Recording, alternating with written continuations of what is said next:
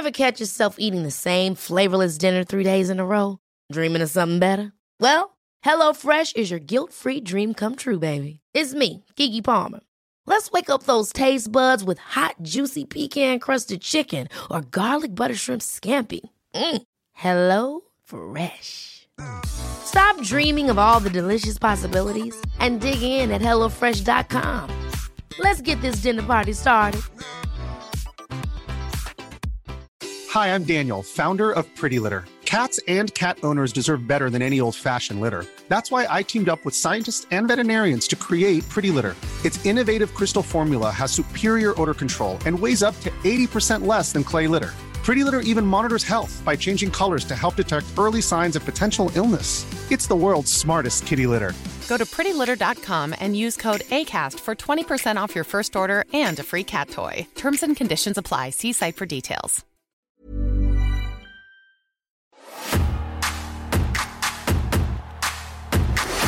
They were paying me to spit beer at them.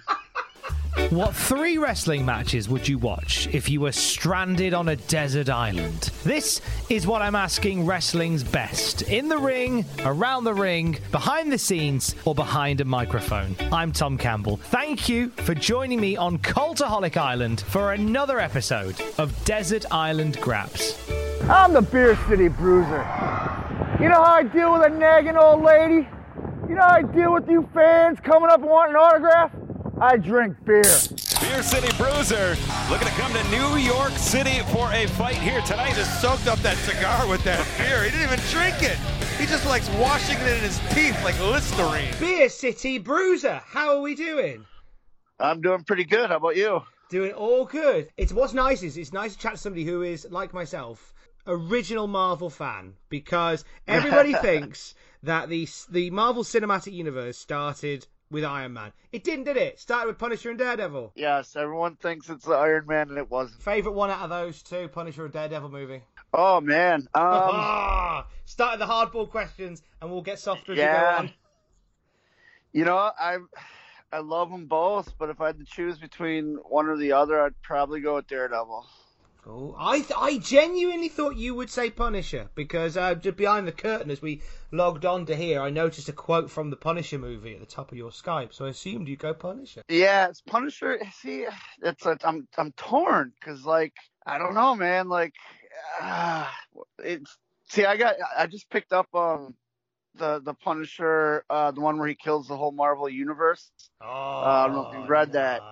And it literally comes down to the last two being Daredevil and Punisher, and I didn't want to finish it because I didn't want to see what happened. It's like choosing out your kids, isn't it? It's what it comes down to.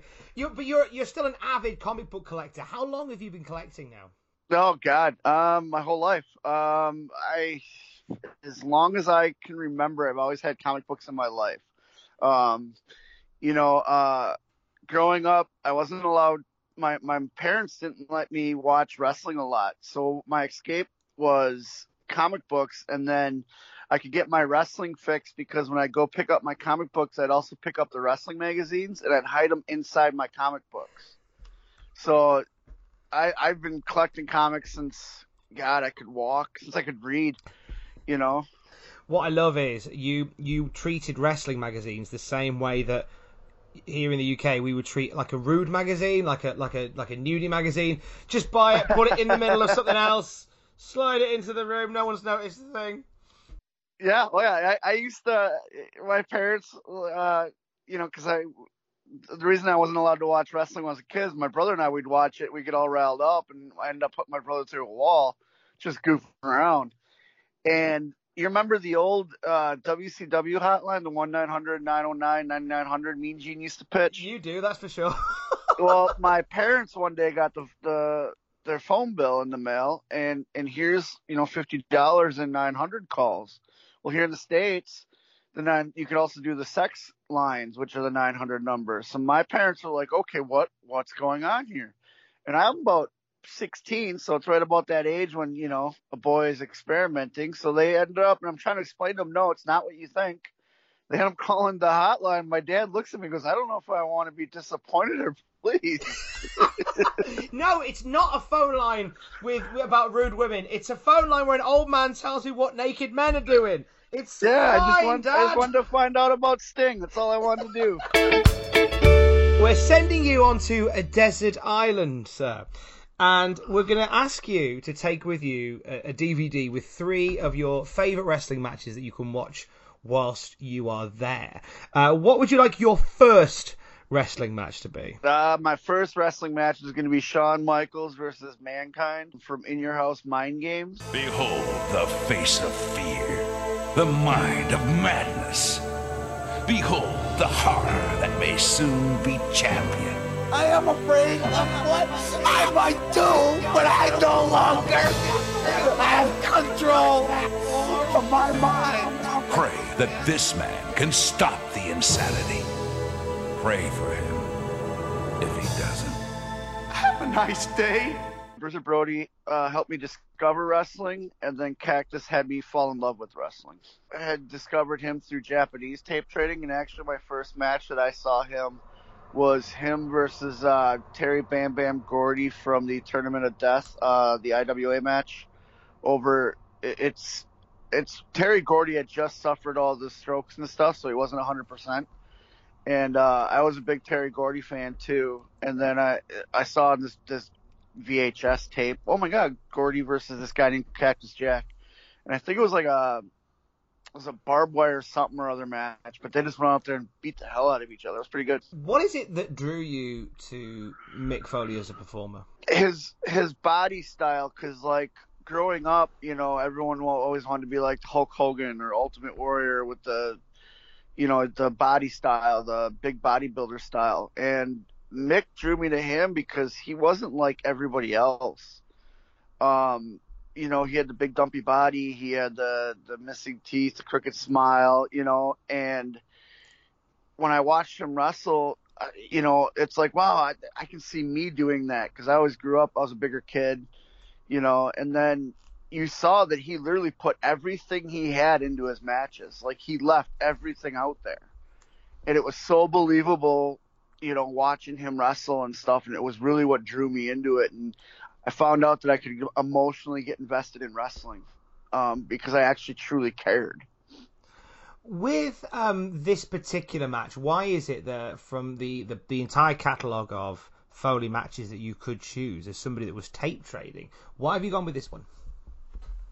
This one I really like because, first of all, it's a longer match. It's not just that, you know, Mankind Undertaker matches at the time in WWF were only, 10 minutes long, a little bit more, because they just beat the hell out of each other. And this one, it's a good half-hour long match, and you get to see all aspects of both Mankind and Shawn Michaels, because they start off with like a wrestling match, and they, exchanging holds and stuff, and then it breaks down into an actual fight, and then it builds up all the way to the big table bump off the top rope. And then also, too, it was a way of incorporating all the other storylines that were going on between the two characters. Because if you remember, at the end of it and stuff, there's a bunch of run-ins and stuff like that. There's a casket that's ringside and all that. And it's such an emotional journey from the moment they lock up all the way at the end. And you actually believe at a point in time that Mankind's going to beat Shawn Michaels and become the heavyweight champion. There's never a point in time where you're like, oh, this is just Shawn getting a match in on pay-per-view. You know what I mean? And the way that Shawn sells for Mick, the mandible claw spot where he passes out, Mick rolling to the corner after Shawn's been working his knee, he starts pounding on his knee, and JR saying, oh, he's just trying to get feeling back in that knee. You know what I mean? Like, it takes in an emotional roller coaster. And it literally covers all bases of wrestling, from the technical to high flying to Shawn doing the elbow and the crossbody and stuff, to the hardcore stuff with them on the outside and the table and all that. What I love is when you've got a match that you love that much, like you did just then, you can relive it in your head moment by moment and beat by beat. which is when wrestling really gets you. How old would you have been when that match first happened? See, that was a senior in high school when that actually happened. I remember watching. I can tell you exactly where it was. I was at a friend's house watching the pay-per-view. We used to get together and all, all me and my buddies would get together and watch the pay-per-views and stuff like that. And we were actually in his basement watching the pay-per-view, and you doing little things. Oh, I'll do, bet you 100 push-ups he wins or whatever. And I was the only one in the building that thought Mick Foley was going to beat Shawn, and like I said, as that match goes on, there's never a point in time where you're like, oh, yep, Shawn's just going to beat him clean. You know what I mean? Like, it's a fight through and through. Me and my friends all really, really liked wrestling early on. It was a release where y'all could get together and stuff. And if you think about in 96, that's when wrestling started getting hot again, because you had Stone Cold come on the scene in July of 96. You had the NWO form. So it was really the peak of, it was starting to get hot again, wrestling was. You could be a wrestling fan again and wear your Austin 316 shirt or your NWO shirt and not be looked down upon. But my friends, we'd all watched from earlier, In fact, my buddy whose house we used to go to watch the pay-per-views, he used to have he had 3 TVs set up. So we'd watch Nitro on one, Raw on the other, and then either a baseball game or a football game or something else in the third TV, or we play video games while everything was going on. That's incredible attention. One TV's enough to have all that going on. That's phenomenal. Because we were all fans of different people. So, me early on doing tape trading, I found out there was different companies. So my buddies used to love to come over because I'd always, I just got the new Brody tape. It's him and the Von Erichs tagging against the Freebirds.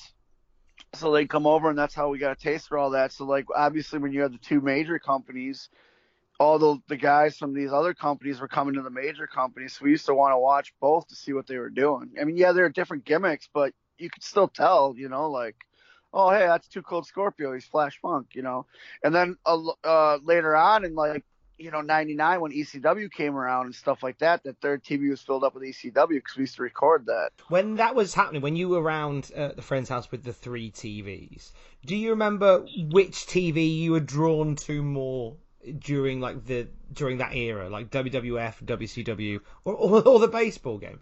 But was there either a TV that you were particularly drawn to? No, see, I just loved wrestling, so I would, I could tell you, like, I'd turn away. Like, I'm not a big Jeff Jarrett fan, so if a Jeff Jarrett promo came on or a match, I'd just turn and look away. There was guys I wasn't a fan of just because I didn't like their wrestling or I didn't like their promo style, so I'd look away. But I pretty much tried to watch as much as I could, and to this day I still do that. During this whole quarantine thing, I'm on the network constantly just watching older stuff. See, this is the thing with I'm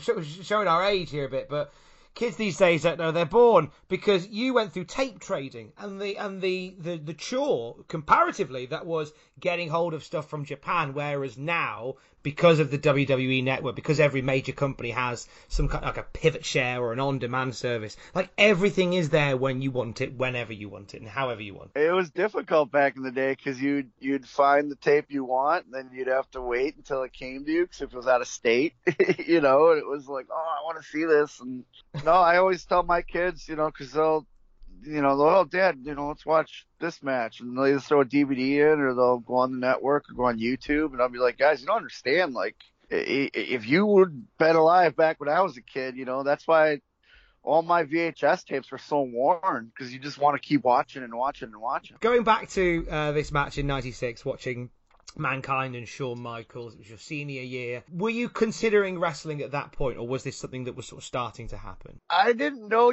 someone like me could do it. I've always wanted to, you know what I mean? But I wasn't in a pursuit of like, oh, I'm going to go find a way into the business. You know what I mean? Like, it was always an interest. I was always excited by it. I was drawn to entertainment, in high school. I was in the video production and I was in theater club and all that. So like, I was always drawn to the entertainment side of things. But at that point in time, I didn't know there was a way into wrestling. Because you got to remember, too, 96, There was no books out of guys talking about how they got in the business. There was no internet, or very little internet, you know. There was only dirt sheets and stuff. So there wasn't really an advertising of, hey, you want to be a pro wrestler? You know, there was no real wrestling schools around. You know, in fact, when I started, I think there was only in the Midwest here where I'm from, there was only one school that you could actually physically go to, and it was in the process of shutting down, you know. So 96, I wanted to be a pro wrestler, but I didn't know how to do it, so I wasn't really pursuing it, if that makes sense. Yeah, I totally get that. But you were, when you look at it, some of the stuff that you were doing before wrestling was an option kind of set you up in the right way going forward. You talk about you did video production there, which, you know, a lot of people nowadays online, they put together clips of their own matches and stuff like that. But you did theatre club as well, you say? Like I said, I've always been drawn to acting and entertainment. Growing up, my parents owned a video store, so movies have always been a big part of my life. And, you know, you get to high school and you got to choose, you know, we called them electives. So not your normal math, English, science classes. And I saw theater and I was like, well, let's give this a try, see what happens. And I fell in love with it, and I was in it all the way up through college. Can you remember a particular performance that you put on in theatre club that you are proud of? Yeah, we did. It was a Comedy of Follies. I don't remember the name of the title, but it was two roommates discussing how they're getting ready. One of them was getting ready for a date that night, and I was the comedic, because I didn't mind taking falls and stuff like that on the stage. So, you know, I'd walk and trip over stuff, or there's a scene where, like, I'm getting ready for this date that's coming over, and I was carrying a bowl of, it's essentially whipped cream, but it was like a pie, and I slip and fall, my face goes into it, and just getting the reaction from the crowd and stuff like that was fun. It was only a one night thing. It was basically for your parents and stuff like that. But it was the first time I actually got a reaction from people doing something, and I was like, hey, this is pretty cool. Would you ever do more acting stuff? Yes, I would. I've done a commercial for Sears, which is like a tool shop, tool hardware store over here in the States. And I've done a couple plays I've auditioned for, but I haven't really gotten the parts because the wrestling schedule obviously takes over. But I can see the natural transition from wrestling into acting. I think so. Well, you see so many people that already do that. You know, you look at the top of the tree, and one of the biggest actors in Hollywood right now has quite the professional wrestling pedigree, so I'm told, in Dwayne "The Rock" Johnson. Some people vaguely remember he did a wrestling career. Theatre background and all this stuff, you were really well positioned once you figured out the wrestling school way, and I know you trained with Harley Race, but how did you finally sort of connect the dots with how to get there? It was actually, we were watching a pay-per-view at my buddy's house again, and we used to, after the pay-per-views and stuff, we'd go outside and just kind of wrestle around and hit each other with stuff like that, and a buddy of mine, we were doing that, goes, hey, you really love this stuff, don't you? I said, yeah, man. And he goes, well, are you interested in becoming a professional wrestler? And I was like, yeah, sure. Like, how? He goes, well, my neighbor's a professional wrestler. They just had a ring set up in my backyard because they were doing a newscast about this local wrestling event coming up. He's like, I can introduce you to him, and then you take it from there. I said, yeah, sure. So we went over to his neighbor's house, and this guy's name was Jet Bennett, who I'm still really good friends with to this day. And you know, here it is 11 o'clock at night and knocking on his door, and he answers the door and, hey, I want to be a professional wrestler. And so he gave me a list of people who to contact about getting in wrestling, and one of them was the Steel Domain Wrestling School. Now, Steel Domain is famous for pumping out Colt Cabana and CM Punk. So they're a year before I started. So I called the number, and it was actually Ace and Danny were going through like a business breakup. So the school was shut down. Next guy on the list was a guy named Trevor Adonis, and he actually lived in the same hometown that I lived in. So I went and saw him, and he's like, yeah, I'll tell you what, you come. We have this event coming up. You come, pay me $150. I'll give you an hour and a half like fantasy session. If it's something you want, I'll train you and help you on your way. Well, my hour and a half fantasy session ended up turning into 4.5 hours just because I picked up on it right away. And Trevor was really excited. If you fast forward a couple of years, I'd been in the business for 2 or 3 years, and I'd done a couple of the Harley race the training camps that he does for the week long. And Harley says, you won the scholarship to my school. If you move down here, I'll train you. And I went to Trevor, says, what do I do? He's like, you're an idiot if you don't go train with Harley Race. Like, that's your next step. So I ended up moving down by Harley and training with Harley. And the funny thing is Ace Steele, who I originally called, was down at Harley's also. So if you look at it, kind of came full circle because, I ended up training with Ace and becoming really good friends with him. And I always tell him the story, hey, man, I called you. And he literally tells me if I would have called a month earlier, I would have trained in Chicago, But here I am. I want to talk a bit more about your training with Harley Race. But before we do, you need to pick another match for your DVD, sir. So what would you like your second match to be? I am going with Bruiser Brody and Stan Hansen tagging against Dory Funk Jr. and Terry Funk in Japan for All Japan Wrestling. これがブルーザーブロディであります。豪華絢爛のリング上、早くもザ・ファンクスめがけましてザ・ファンクスめがけましてスタン・ハンセンとブルーザーブロディがまずチェーンで兄貴ドリー・ファンク・ジュニアの首を絞めました。 They had the ring that had the diagonal through it that Ring of Honor kind of stole, but it had the blue and the red. Vaguely remember the setup of that ring, but with this particular one, I imagine this would have been a match that you would have got through tape trading. Yep, this was actually my first introduction to Terry Funk. So I knew who Stan Hansen was because, like I said, the first time I ever watched wrestling, the first main event I saw was Brody versus Hansen. So I was already familiar with Hansen, and Hansen was AWA champion, and AWA was really big in where I grew up in Milwaukee.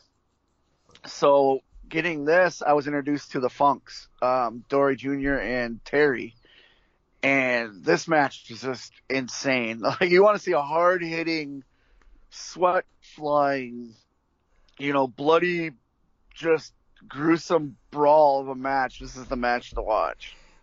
They absolutely took no prisoners when they were in the rings at the Funk, especially in Japan. And Bruiser Brody is another name, as well as Hansen. It is loaded with international stars in Japan. That match is in particular. But Brody was another guy that inspired you, wasn't he? Watch Brody for everything he does, because everything Brody does is larger than life. Being a 7-year-old kid and being at that fair and watching Brody come past me, he looked like he was 10 feet tall, and he had the blood coming down his face and the sweat, and he's doing the huss, and the people are reacting, and my eyes got wide. My uncle, I in fact talked to my uncle the other day who took me to that event, and he's still a big fan of mine. Like, he's so proud of me, and he goes, man, you always tell that Brody story. I says, yeah. I said, that was my introduction to wrestling, and that's what drove me to it. And he goes, you don't remember what happened after that? I says, no, what happened?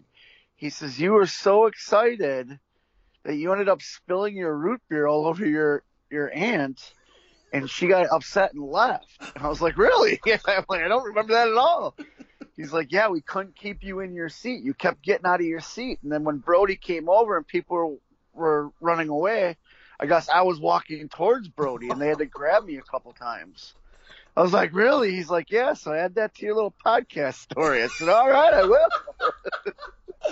So that says it all, really, about how deep your love of wrestling was going to run. Like, as Bruiser Brody, who would naturally intimidate a crowd, as they were running away, yeah, you were going towards him. Yeah, I was just drawn to him. What was so you said this was this a match at a fair, did you say? What's the story behind that? Like, where was this? The first time I ever saw wrestling, yeah. I was at my grandparents' house, and my uncle, who was a big wrestling fan, took me to it's called the Merrill County Fair, and what it is, it's like a normal fair and stuff, and AWA wrestling was there. And my uncle knew that the wrestling was there, and plus there was a band there that he wanted to see, and he knew that I was old enough where, I could go, and he wanted to show me this wrestling, and he got it clear with my parents and stuff, and my uncle took me, and Savio Vega was on the card. Trying to think, because Greg Gagne was on the card. Mad Dog Vachon was there, but he didn't do a lot because he was older. Crusher made an appearance, but he didn't do much. But yeah, the main event was supposed to be Abdullah the Butcher versus Bruiser Brody. And for some reason, Abby canceled, so Hanson came in and was the filler. And if you go back and look in the record books, I think they only wrestled each other in the States 4 times, and this is one of the 4 times. And so the main event was for the AWA title. Obviously, it's a Brody match, so there's no winner, you know. And they're doing the brawling all over and hitting each other, and Brody ended up coming past me, and I just was wide-eyed and was enthralled with it, and that was it. I just wanted wrestling was the thing, you know. There was a time when you competed in Japan, which must be incredible to be such a fan of that tape trading scene, and then get to go and work in Japan. Yeah, it was amazing. Not only working in Japan, but working in Korakuen Hall, where if you watch any of the old Japanese stuff, you know, a lot of stuff happened in Korakuen Hall. In fact, the match that I'm talking about now with Brody and Hanson versus the Funks happened in Korakuen Hall.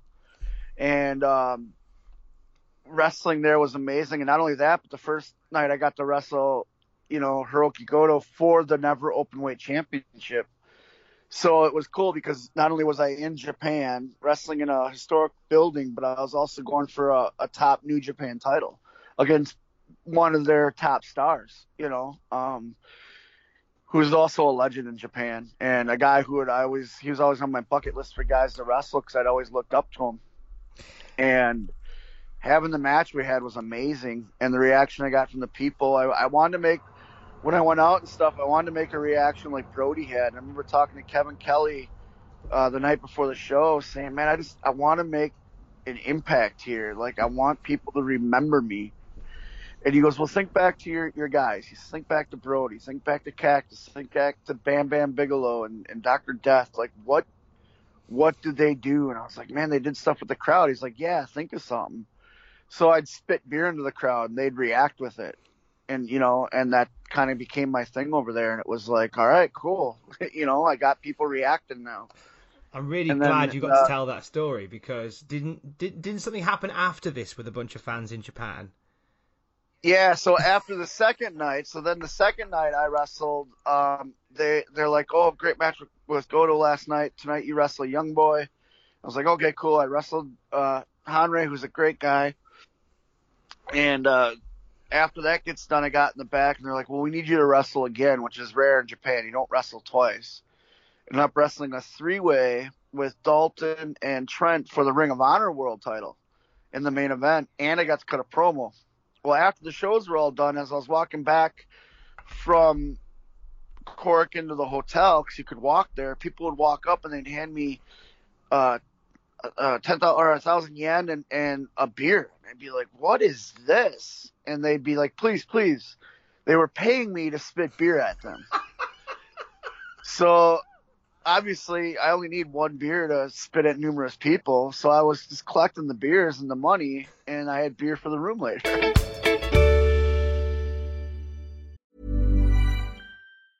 Life is full of awesome what-ifs, and some not so much, like unexpected medical costs. That's why United Healthcare provides Health Protector Guard fixed indemnity insurance plans to supplement your primary plan and help manage out-of-pocket costs. Learn more at UH1.com. There's never been a faster or easier way to start your weight loss journey than with PlushCare.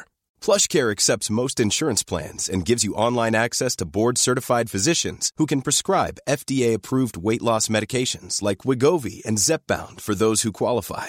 Take charge of your health and speak with a board-certified physician about a weight loss plan that's right for you. Get started today at plushcare.com/weight-loss. That's plushcare.com/weight-loss. plushcare.com/weight-loss. Ever catch yourself eating the same flavorless dinner 3 days in a row? Dreaming of something better? Well, HelloFresh is your guilt-free dream come true, baby. It's me, Keke Palmer. Let's wake up those taste buds with hot, juicy pecan-crusted chicken or garlic butter shrimp scampi. Hello Fresh. Stop dreaming of all the delicious possibilities and dig in at HelloFresh.com. Let's get this dinner party started.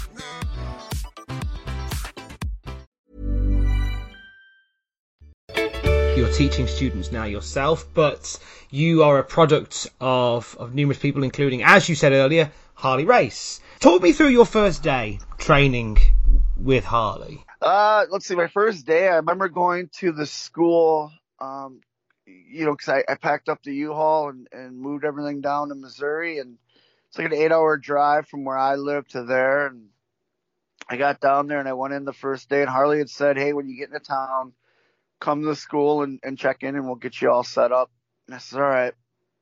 So my first day in the school, not actually training, just getting into town, I walk in, and the first person I see is Darren Wade, who was a student of Harley's who later became a trainer there.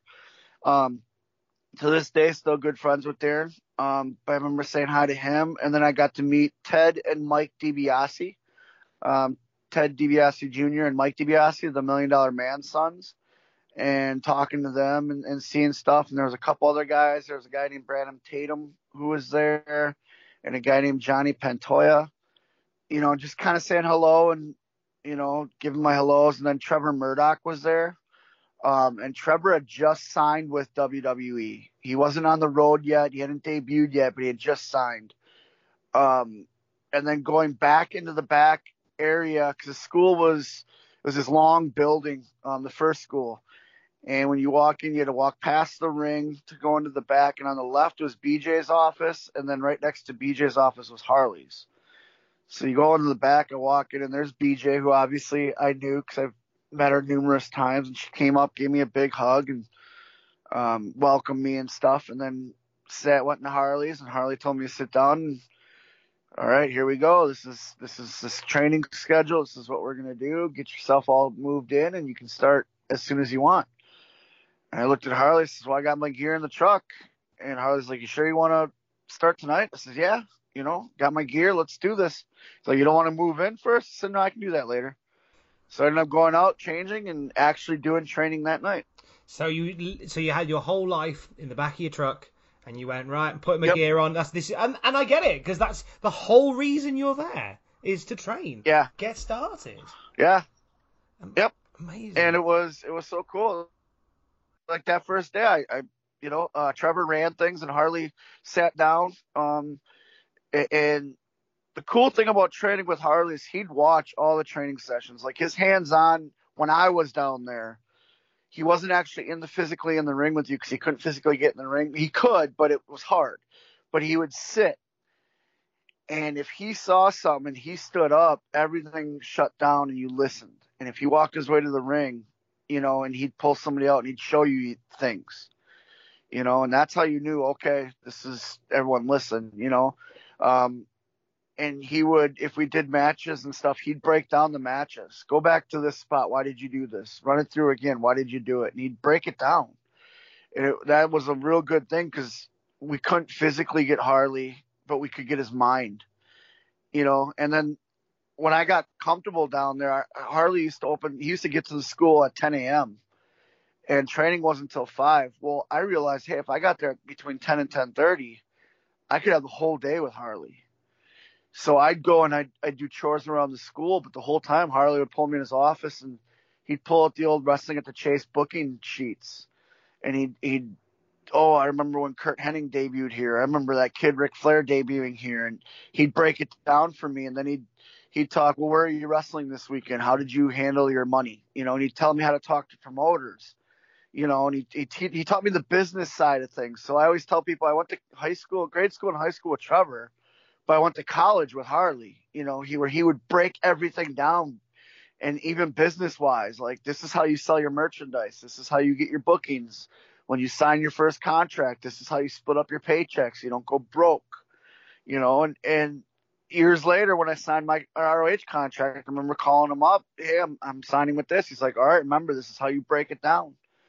And that way I don't have tax troubles here. I don't have to worry, with this whole quarantine, it was great because I have money saved up and Ring of Honor's still paying us and stuff like that, but it was cool not to have to worry, if that makes sense. Yeah, and it sounds to me that you got a phenomenal lesson from Harley, because so many wrestling schools will teach you how to wrestle, but not many teach you the business side of it. And it sounds as if Harley gave you an amazing grounding in that as well. He did, and I think what it was is he saw something in me, because he didn't do that with just everybody. He wanted to see if you had heart and initiative, you know. And there's a handful of guys that kind of saw what I was doing, and they jumped on it too. One of them being Joe Henning, who is now obviously Curtis Axel in WWE.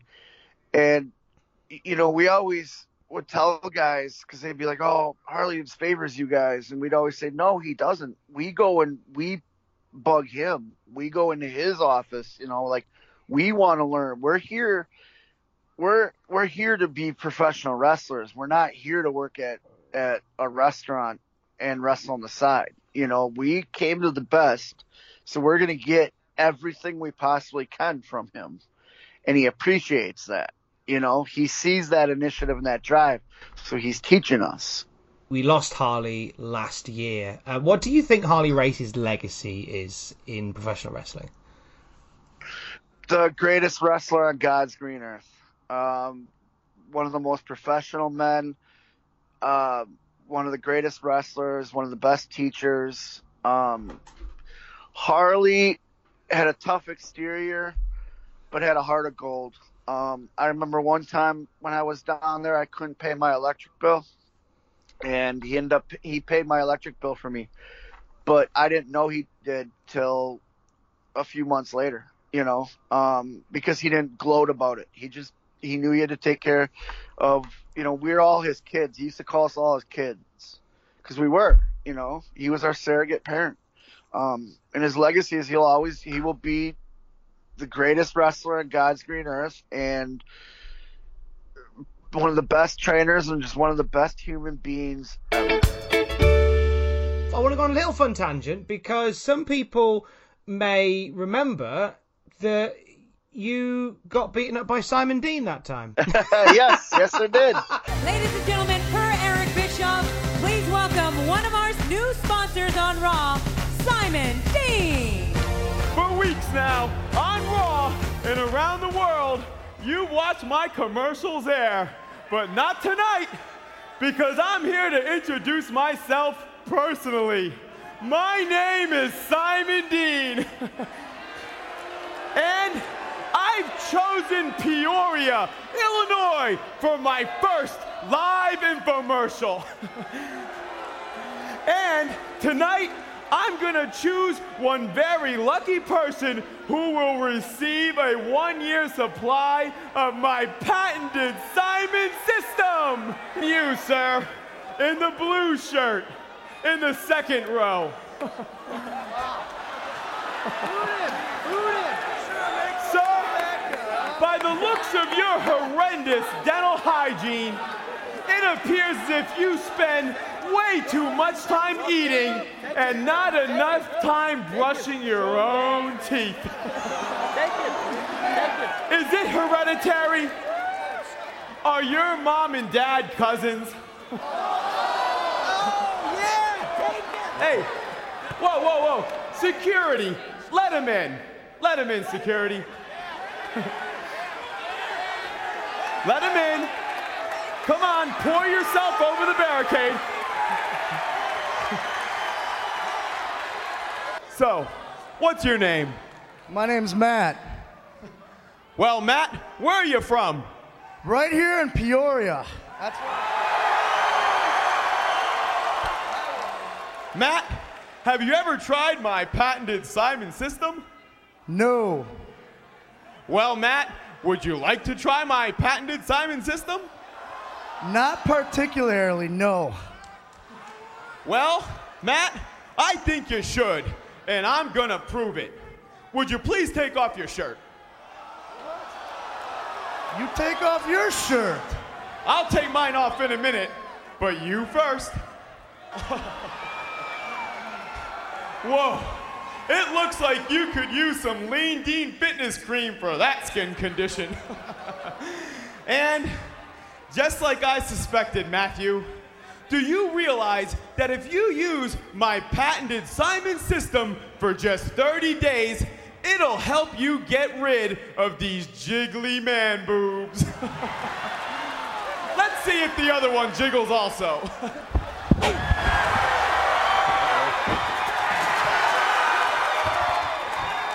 What the world? Wait a second here. What the?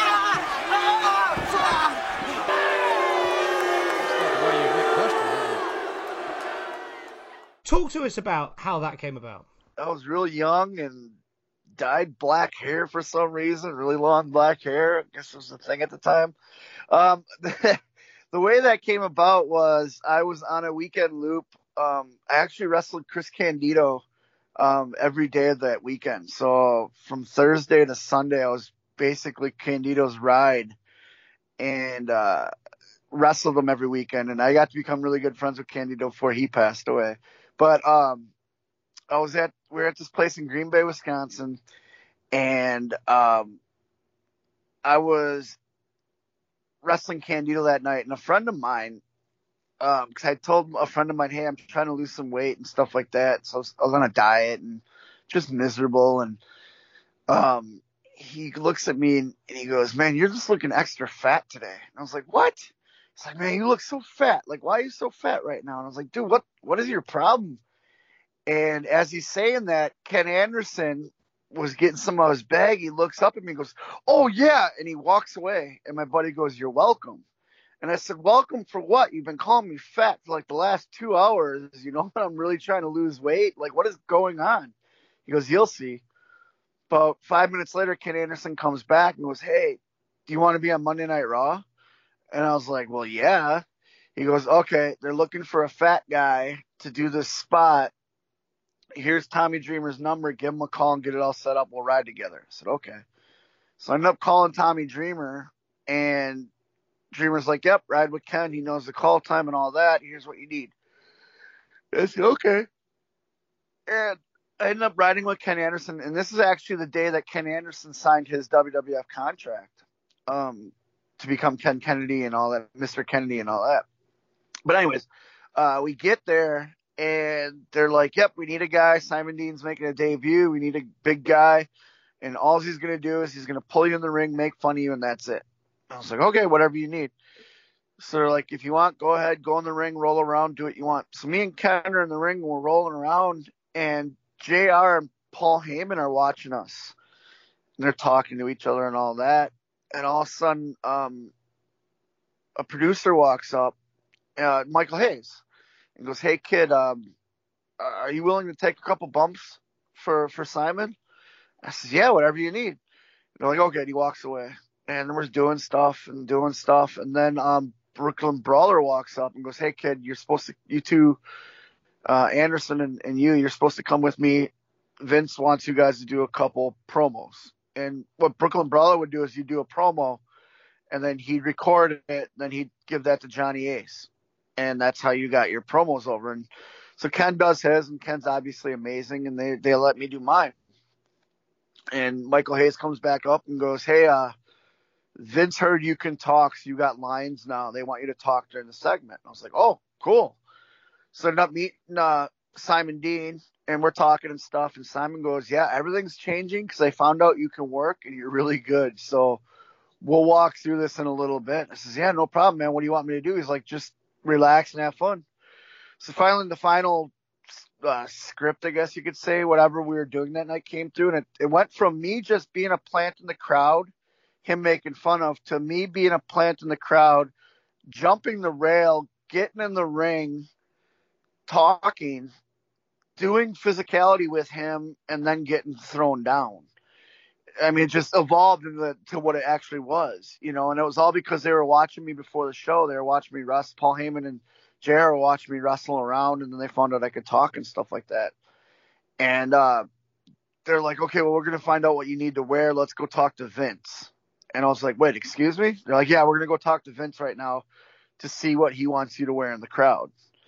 So here I am, very first day, you know, doing extra work, Literally found out about this 48 hours before. Walking to meet Vince McMahon, probably the most powerful man in professional wrestling. And Simon Dean going, "You nervous?"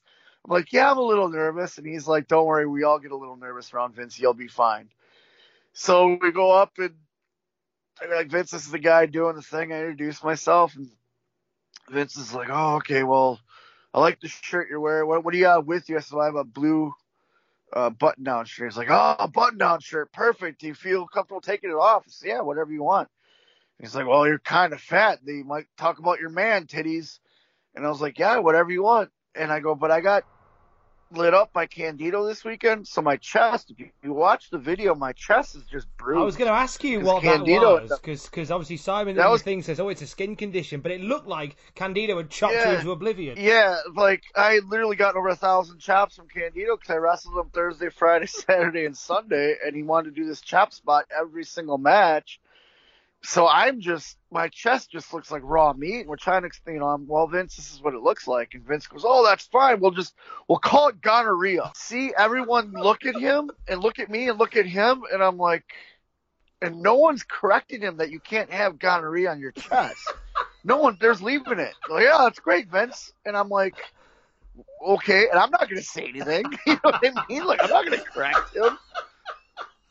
So as we're leaving, Michael Hayes goes to Simon and goes, "Hey, call it a skin condition. Don't call it gonorrhea." And Simon's like, "Okay, no problem."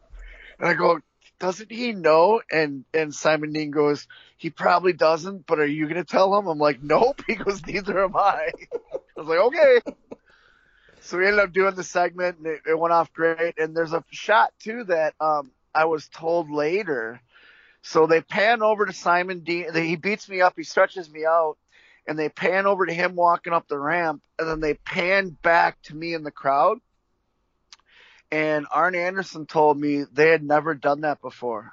They had never gone off an extra to go onto the talent, to go back to the ring to the extra to go to commercial. They'd never done that. Wow. And I was the first one to do that, and that's kind of like a feather in my cap. And, like, it's really cool because I became good friends with all these guys. Because that had gone so well, I'd done so much more extra work after that. You know, I literally did extra work all the way up until I signed my contract with Ring of Honor.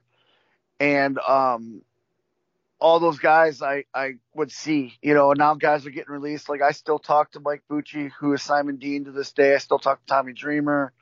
I still talk to Michael Hayes. You know, like all these guys, like I've created friendships with all because this segment went really well. And a funny story is Chris Jericho, after the segment got done and I was walking back to the locker room, Jericho walked up and goes, "Man, that was some funny shit. You're pretty good." He shook my hand. Well, you fast forward years later and I was on the Jericho podcast and he remembers that segment. He goes, "I think I remember meeting you at this time." And I was like, "Oh yeah, we met here and I did this," and you said it was a funny segment. So it was really cool, you know, kind of come full circle. You were doing extra stuff with WWE until Ring of Honor came calling. How did it work out that you ended up with Ring of Honor? Steve Corino is a really good friend of mine. He was with Ring of Honor, and he was always telling me, "You need to do a tryout camp for Ring of Honor. They will love you. They will love your character. You're a throwback. You're a beer drinking ass kicker. Like, they will love you."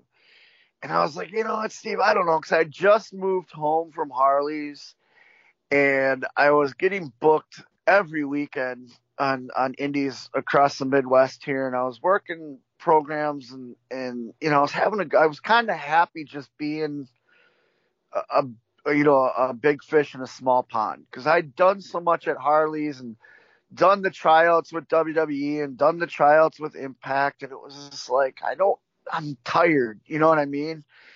And I met Kevin Steen, and he was telling me that, and Kevin Kelly, and all these guys are telling me, "Go do this tryout, go do this tryout." And I was like, no.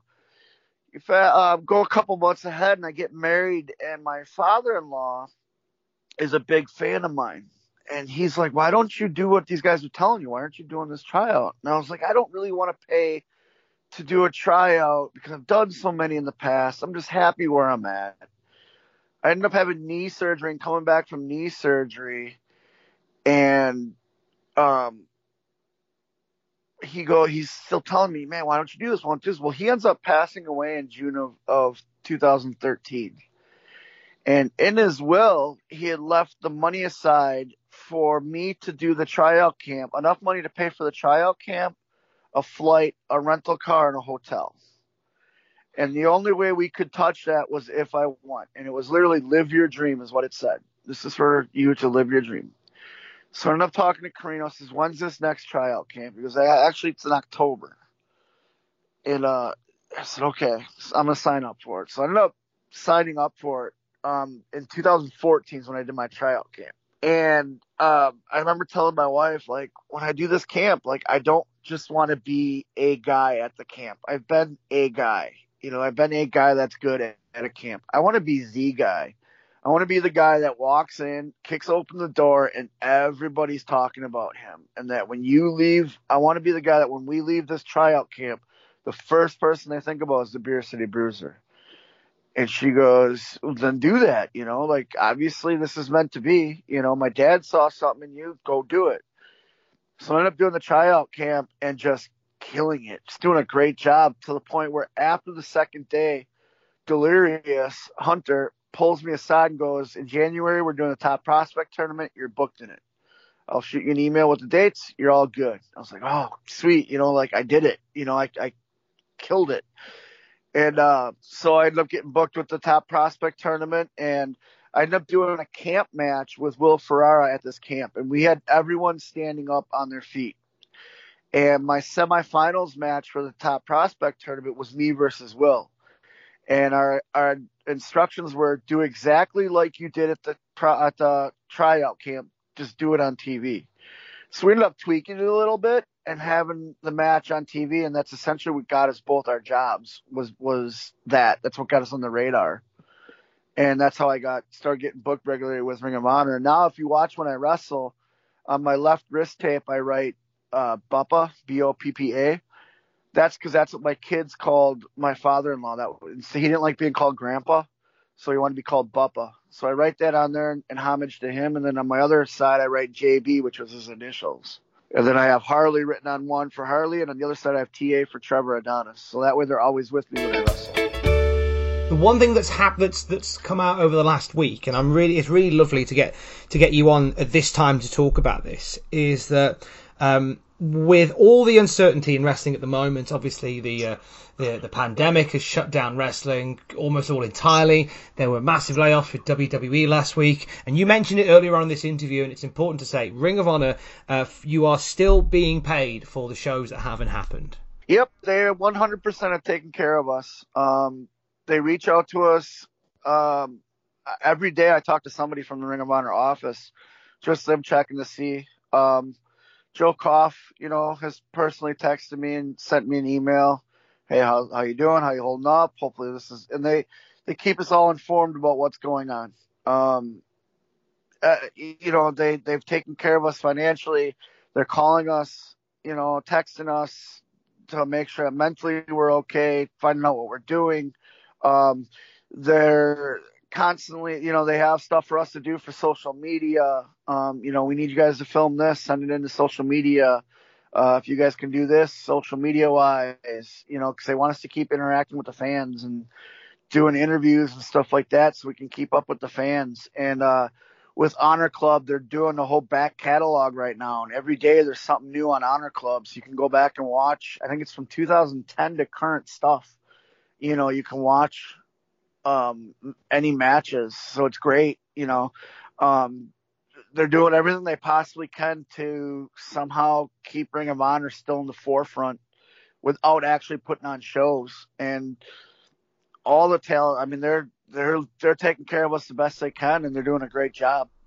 What have you got planned once Ring of Honor sort of gets its motor running again? Is there any key matches that you would love to have? Yeah, I want to do the Bouncers versus GOD from New Japan. GOD has put out social media. They want to do new tag teams and stuff, and we threw our hat in the ring. And Ring of Honor's relationship with New Japan is better than it's ever been. So we've actually approached our creative about it, and they've approached New Japan's creative. So that's number one on my list right now. Is I want the Bouncers versus GOD in some way, some fashion, some form. Like, it's got to happen. Like, I just want that match.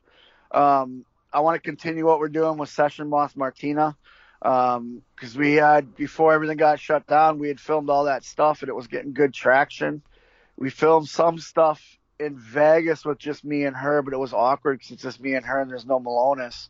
But the fans love it. So I want to keep that going too and try and find out a way where we can work out an intergender 6-man, with her as our partner. Those are 2 goals right off the top of my head, I can tell you. And then obviously tag team gold we want to get, at some point in time. I'm glad we mentioned Session Moth because I'm intrigued to know how that's working with her. Because obviously what I see is wonderful and it brings joy to my heart because I work for a few wrestling promotions here in the UK in the north of England, and obviously over here Session Moth Martina is a legend, and the character plays off a lot of quite sort of British stereotypes. And I was when I heard that Moth was signed to Ring of Honor, I was so excited, and I really wanted to hope that transitioned over there. What's been the reaction to Session Moth Martina overall? It's been fantastic. It's been the best it could be. So when Sesh came over, like, they had signed her, but she was doing a tour, I believe, with Stardom, so she couldn't start right away. And so they're like, she got her start date, and they told us right away, Session's coming in. She's basically a female version of you guys. We're going to do something. And it was supposed to be one promo of us welcoming her to Ring of Honor. They're like, you guys do what you want, but it's got to be you guys welcoming her to Ring of Honor and introducing her to the Ring of Honor crowd. So that way people that don't follow the UK scene can kind of get it like, oh, okay, cool. She's a party girl, something like that. So between the 3 of us, we all figured out this thing where she ends up, me and Brian are looking. I'm like, hey man, where's the beer? He's like, oh, it's in the cooler. Are you sure it's in the cooler? Yeah, I went and I bought it myself. It's in the cooler. And I open up the cooler and all the beer's gone. And I'll be like, dude, is this a joke? Like, where's all the beer? He's like, what are you talking about? It's all right there in the cooler. And then we turn around and there's Sesh passed out with all these beer cans around her on a table. And I'll be like, is that Session Moth Martina? And she wakes up, hey boys. And I'll be like, wait a minute. You're the UK Session Moth Martina, and you came over here, and the first thing you do in Ring of Honor is drink all of our beer? She goes, that was your beer? It is, it's all like a funny haha segment. And then she leaves, and Brian ends up hitting a line where he looks in the camera and he goes, wow, what a woman. And that was supposed to just be that promo and that's it. But everyone loved that Brian was like smitten with Session Moth. And the internet kind of just blew up. It was, how you can do the demographics on what's going on in the internet. Well, Ring of Honor came to us. So that promo airs, and we had a meeting with creative. We're like, hey, we want you guys to be a little more serious in the ring. We're like, okay, cool, we can do that. The next day, they pulled us in again, and they go, hey, remember all that stuff we were telling you? Yeah, we don't want you to do that. We want you to figure out how you can do stuff with more stuff with Martina. Because that promo that aired was number 2 on all of our social media platforms. The only thing that beat it was a Briscoes promo, which it's the Briscoes. When you think Ring of Honor, you think Absolutely, the Briscoes. Yeah. So right away, we're like, okay, well, creative, what are we doing? They're like, we're going to figure out something. We're Sessions with you guys. This needs to happen. And that's how we ended up coming up with all these different vignettes. And it's great working with Sesh because she's got such a good mind, not just a great wrestling mind, but she knows her character so well. And we know our character so well that when we all get together, we try to think about, hey, what if we did something like this or something like this? And that wouldn't work. Or she'll be like, oh, in the UK, that won't translate well. We'll be like, oh, in the States, that doesn't translate. So we're trying to find that happy medium to where UK fans get it and US fans get it. You know what I mean? And then what's happening is everyone's loving what's going on. And every time we release a video, it gets the most hits on the Ring of Honor website. So we're doing something right, Amazing. And she ended up going out and having some great matches, and they had us doing commentary for her matches, and we came out and we do what's called a Toast of Honor with her, and our Ring of Honor fans just picked up on it right away. Before we get to your third and final match, I like to spring this on people because I like the instant reaction to the answers to these questions. As well as taking 3 wrestling matches, you're allowed to take with you a movie, an album, and a luxury item. So, when I first say to you, you can take a movie with you, what's the first movie that comes to your mind? I'm going to take The Crow, starring Brandon Lee. I've seen that movie more than I've seen anything else in this lifetime, so I love that movie. I've got 4 different versions of it, from director's cuts to theater cut to unreleased footage, everything. Like, when that movie came out, I kind of became obsessed with it. So The Crow is definitely the movie that I'm bringing with me. Would that have made you a fan of Sting? Would that have drawn you to the WCW TV at your friend's house? When Yeah, actually, that's going to factor into my third match. Whoa, don't you tease me, sir. Don't you tease me. How about an album? What have we got for an album? I'm going with Tool, Einema. That album is an amazing album that you can listen from first song to the last song all the way through. Anytime I'm having a hard time doing cardio in the gym, I'll throw that album on because it never ends. It's just a constant song, it seems like. And it helped me get through some dark times in my life. Like you could always pinpoint, I don't know if it happens with everybody, but me, whenever I hear a song, I can think of some place that I've been or something that I've done. And I remember Tool was always there if I'm bummed out or something, I put a Tool song on, and it just always lifts me into good spirits. And they're always a bucket list band for me that I never thought I'd see live because they very rarely toured, and I've actually seen them twice now in their latest tour. So definitely Tool, Einema. And a luxury item. So this could be something non-wrestling based, just something that you maybe have around the house, like an item that means something to you, that put a smile on your face, something that you can do while you're on the island. What do you reckon? What would you like to have? Unlimited supply of beer. There we go. Favorite beer? What's your favorite beer? My favorite beer is called Yuengling. It's only available on the East Coast of the States, and I don't get it a lot here in the Midwest. I've in fact been on Twitter, kind of bugging Yuengling to send me a case of beer during this quarantine time because I miss it so much. That's my favorite beer, but my go-to beer if I can't get Yuengling is always Coors Light. So, but Yuengling is it, and I keep telling them, send me beer, and I keep trying to figure out a way to get them to mail me beer. If Yuengling are listening, we'll work on them. We'll wear them down. We'll make it our mission this week to wear them down. I've got a crusade on Twitter right now trying to help me. So, final match then, Beer City Bruiser. What are we going for? Well, as I hinted at before, the Crow was a big impact on me, and obviously Crow Sting. So I'm going with Sting versus Hollywood Hogan, Starrcade '97. Go back to the end of the summer of 1996 to remember the last time this man walked in the ring. And I say that because, as you wrestling fans know, it's not the same man. It is Sting. And what lives in his heart has always been World Championship Wrestling. He was our major star. Hogan arrived in 1994 and changed the course of wrestling. And then, of course, Bash of the Beach 1 year ago, when the NWO was formed, the world, including announcers, promoters, fans, turned their back on Sting. Sting has returned to the wrestling ring. Here, December 28, 1997, to reclaim WCW's title from the NWO. That's a cold stare is what that is. Our crowning jewel at WCW. The franchise of the entire organization. And the reason that this match sticks out isn't just because of the match itself. Even though the match is good, it's the complete build-up to the match.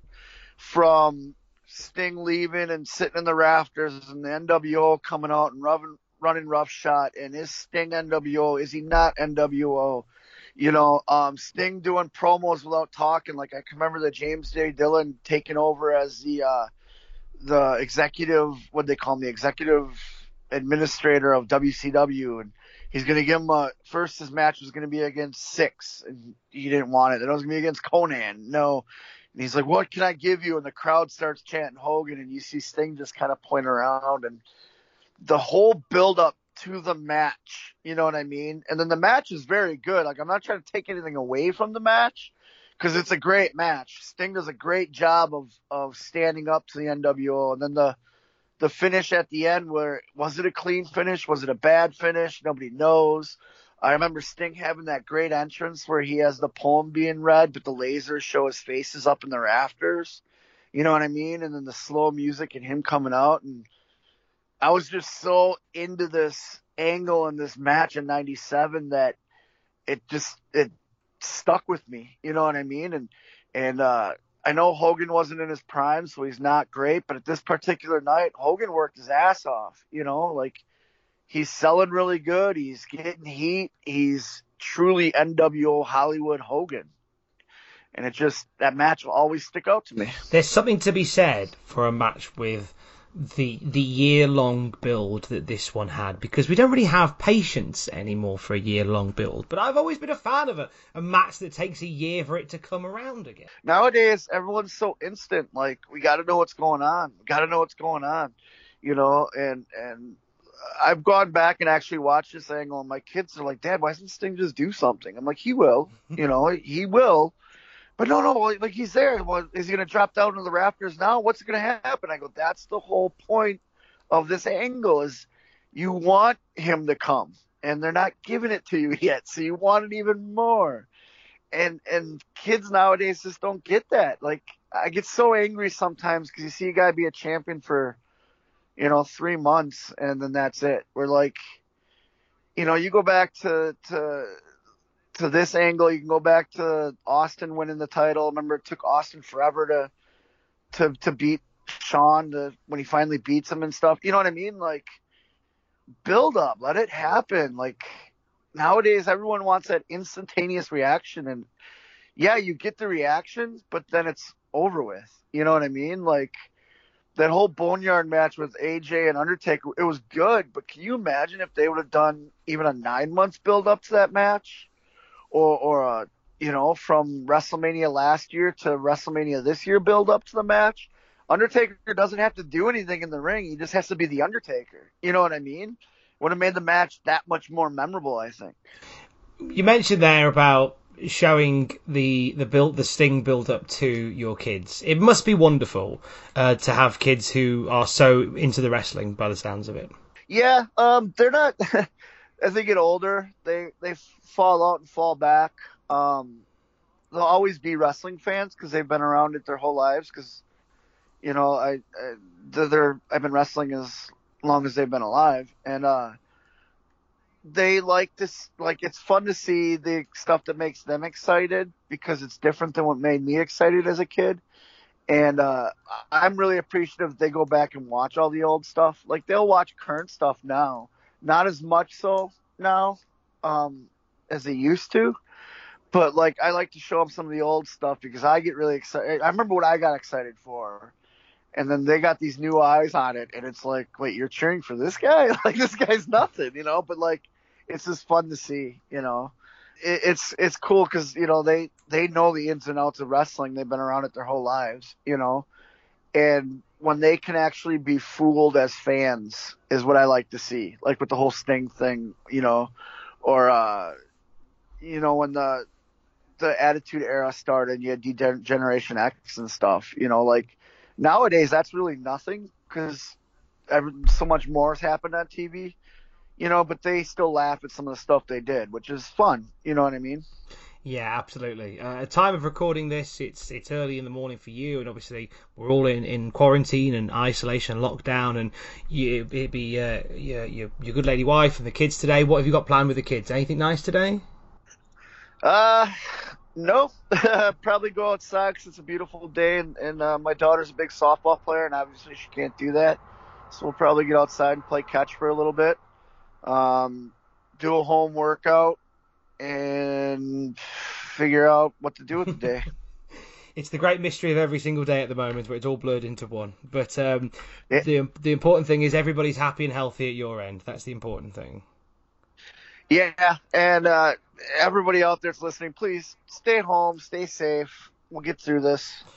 Like, I know it's as being a professional wrestler where every weekend I'm on the road and I'm traveling, this home time, everyone always asks, oh, I'm sure it's great to be home.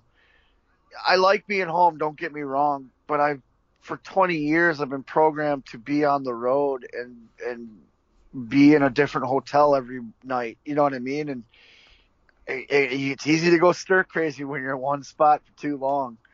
And just keep listening to everybody and stay safe, stay quarantined, stay away, stay home, and let's get through this so that we can wrestle again.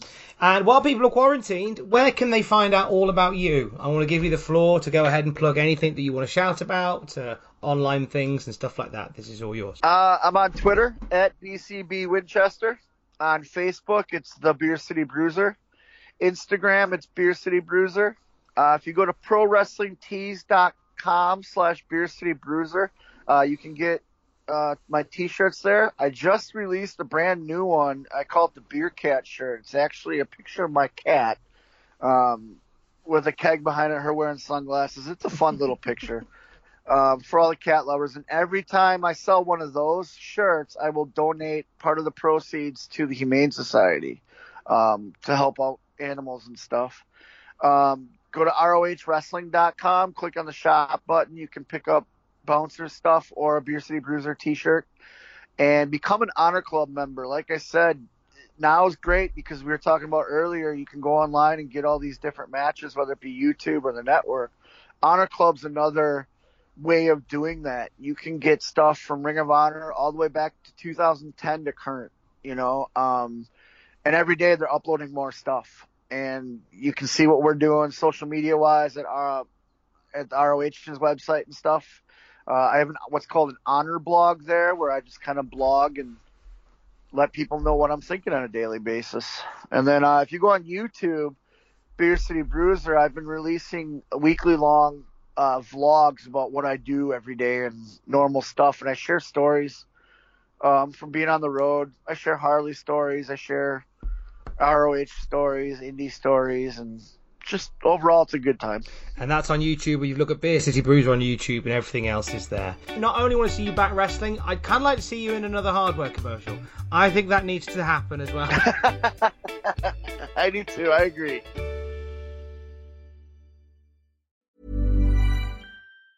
Ever catch yourself eating the same flavorless dinner 3 days in a row? Dreaming of something better? Well, HelloFresh is your guilt-free dream come true, baby. It's me, Keke Palmer. Let's wake up those taste buds with hot, juicy pecan-crusted chicken or garlic butter shrimp scampi. Hello Fresh.